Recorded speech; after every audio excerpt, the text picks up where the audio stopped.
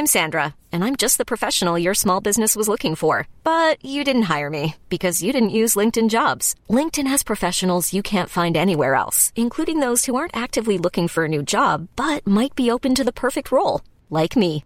In a given month, over 70% of LinkedIn users don't visit other leading job sites. So if you're not looking on LinkedIn, you'll miss out on great candidates like Sandra. Start hiring professionals like a professional. Post your free job on linkedin.com/achieve today. From the Financial Times, this is Hard Currency. We are reeling from a remarkable Forex reaction to the European Central Bank meeting on Thursday. An aggressive package of measures to ease monetary policy yet further, including cuts to the benchmark interest rates to a new low and expanding the asset purchase programme to 80 billion euros a month, set off dramatic movements in the euro. I'm not exaggerating. First, it fell 1.5%. That was all good for the ECB as it strives to get a competitive currency.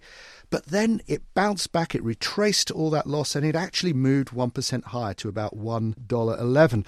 Well, what to make of all of that? I'm Roger Blitz, and welcome to Hard Currency, the FT's weekly podcast on the FX market. And joining me this week is Temos Fiatakis, Head of FX and Rate Strategy at UBS. Temos, even as we speak, the reaction to Mario Draghi's package is still going on. I suppose we could conclude that one thing, obviously, we concluded it was pretty volatile, wasn't it? It has been. And what is important to understand is that you have to bring the market pricing into some context. The market expectation is something we always need to keep as a context to our discussion. The market has been, for a while now, excessively pessimistic and dovish. Yeah. Yes, there is a genuine inflation issue, not just in Europe, but around the world, I would say. Yes, European growth could have been a lot stronger, but the market expectation has been exceptionally weak. And it's not just on the euro. You can read across most markets that market expects a very, very long, even decade-long period of low inflation, very weak growth, and the ECB to remain on the back foot. And every time the ECB delivers, the different types of offsetting dynamics are a reminder that the market is already quite bearish. Yes. Europe. I don't know how closely you followed the movements as the announcement came. It seemed like the market wanted to believe Draghi.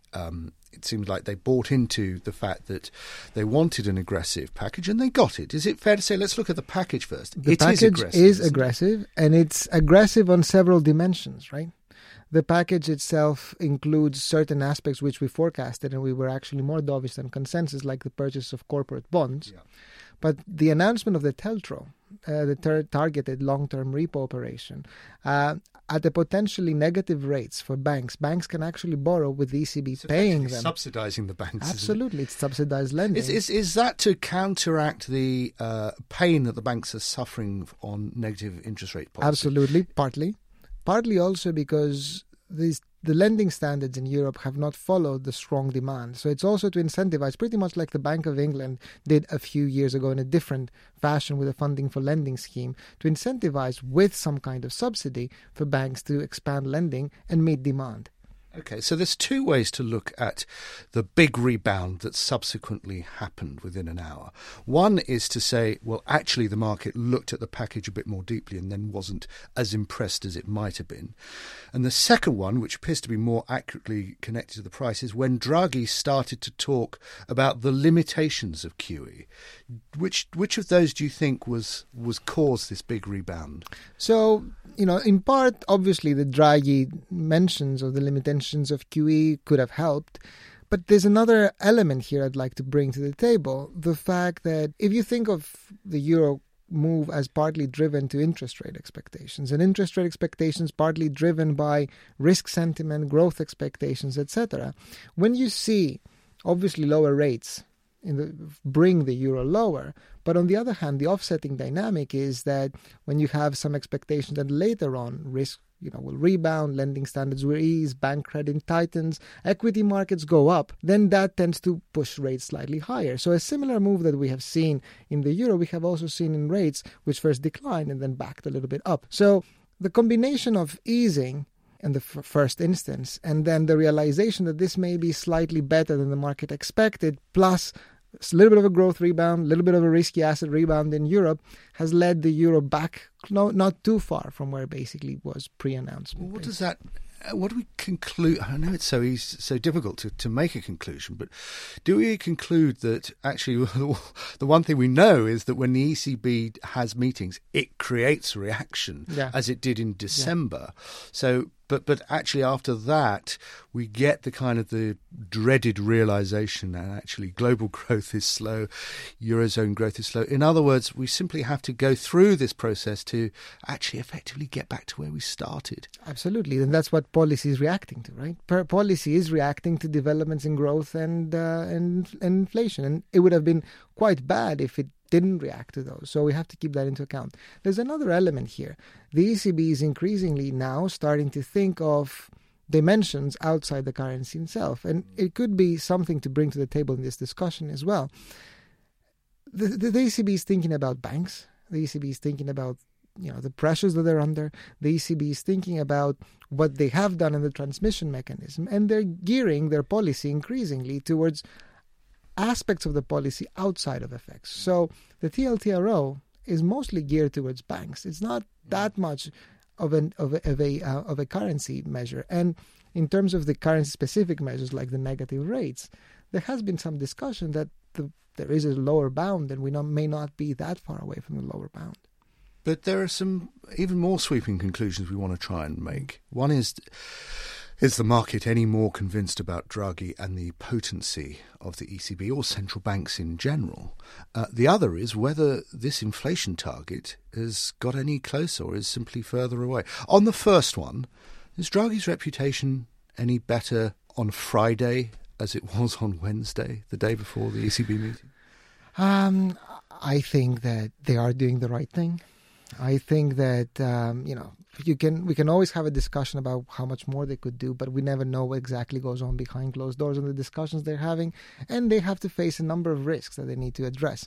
However, I think that we're having a very big and a very global problem that needs to be addressed. And some central banks are realizing it. Some central banks are not realizing it.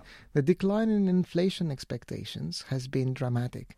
It has been global, and it has been something that needs to be addressed. In the US, for instance, they have completely dismissed the decline in inflation expectations as a market anomaly. In Europe, they have taken it more seriously.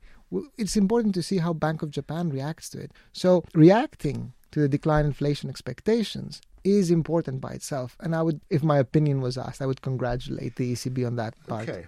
And so therefore, to my second question, inflation target doesn't necessarily mean to say we're any closer to getting to that inflation target, but we're making a big effort to get there. Well, that is a very difficult question, I would say, and a very unpredictable question because there's elements involved that are different. I would say a few things. First of all, we have gone through a round of doubt about whether central banks are potent, which is a very big part of your underlying part of your question.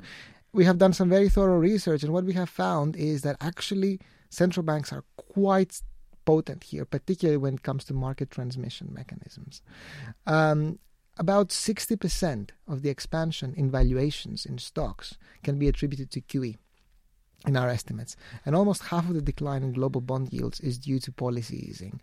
And this is important. Central banks still have a lot of market-moving tools in their hands. However, the problem is big. And from our perspective, the bigger risk here is not that the ECB eases and it doesn't ease enough or it doesn't convince the market. The one big element which has also featured in the FT's sort of like line of literature and publications is that there are other central banks around the world that when they see this global problem of inflation expectations declining, they're not doing much. One of them being the Fed here. Another being, remains to be seen what the Bank of Japan does. China plays a big role. And without coordination, a global problem of that nature cannot just be addressed simply by the ECB.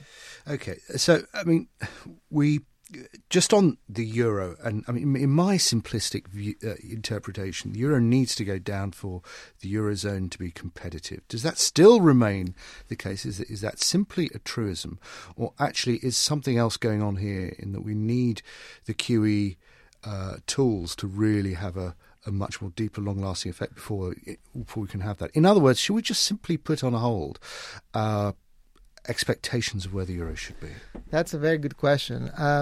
I think that obviously, in terms of the euro area, it has gained significant competitiveness. It's in a much better place than it was when the euro was at 130. And obviously, you can take some places, such as my home country, Greece, and question the overall competitiveness of the labor structure, for instance, the labor price structure. But other parts of Europe, arguably the more meaningful from a GDP contribution perspective, like Germany, you can arguably say that they're quite competitive in terms of wage levels globally. Having said that, obviously, any country would like a weaker and weaker currency to boost growth via that channel. However, the euro area is a very, very big economy. It's, depending on where the exchange rate is either the first or the second largest economy in the world. It cannot just devalue its currency without consequences, right? So what we've learned when the euro was at 106 was that, for instance, the dollar at the other side of the Atlantic was starting to hurt the U.S. economy. Yes. So, it's a tango, and we're learning that 2 steps forward takes a step back. Okay, and talking of that tango, we have the Fed meeting next week. That's right. And so, one thing I wrote this week is that if Draghi is really going to get a euro weaker, it's actually on the other side of the equation and it's going to happen. It's if the Fed moves to a faster rate hike cycle than the market is expecting. Is that your view? Do you agree? So I think, first of all, let me say that this is the crucial question, right? We're now shifting from the euro to the dollar, and that's quite important. Firstly, if I was to narrow the question in terms of what the market expects for the next meeting, for the 2016, relative to where the Fed's mindset is, it's very likely that the Fed, due to the strong labor market data and inflation data, does deliver a little bit more than what the market expects, at least the way things stand now. UBS forecasts 2 hikes this year. About 1 hike is priced. The risk is that you see a little bit more tightening from the Fed. Having said that, the key question for markets, and for exchange rate markets in particular, which is the focus of this discussion, is the long-term path. We have to take a step back and think of where we're headed. Is this a process that leads to an eventual adjustment of rates in the US to, 1-2%, and then we figure out that in this low rates environment, there are limits to how much one should expect the Fed to raise rates in the long run? Or is this an environment that basically we normalize to a level very consistent to what the Fed has been communicating to the market, something close to 3.5%? That latter bit, which is what the market has also kept close to heart for a very long period of time, looks increasingly questionable. So, to put it in more simpler terms, what matters for markets is whether we are on a policy normalization to a full higher level of rates as we used to see in a previous cycle. That's what the markets are expecting, and it's unlikely. I suspect we'll be talking less about divergence and more about what normalisation, even if it has come from one point. Very well put. My thanks to Temos Fiatakis of UBS. We look forward to your company again next week for Hard Currency. In the meantime, enjoy the weekend, try and recover from the Euro merry-go-round, and keep up to date with all the Forex news and analysis on ft.com/markets. Goodbye.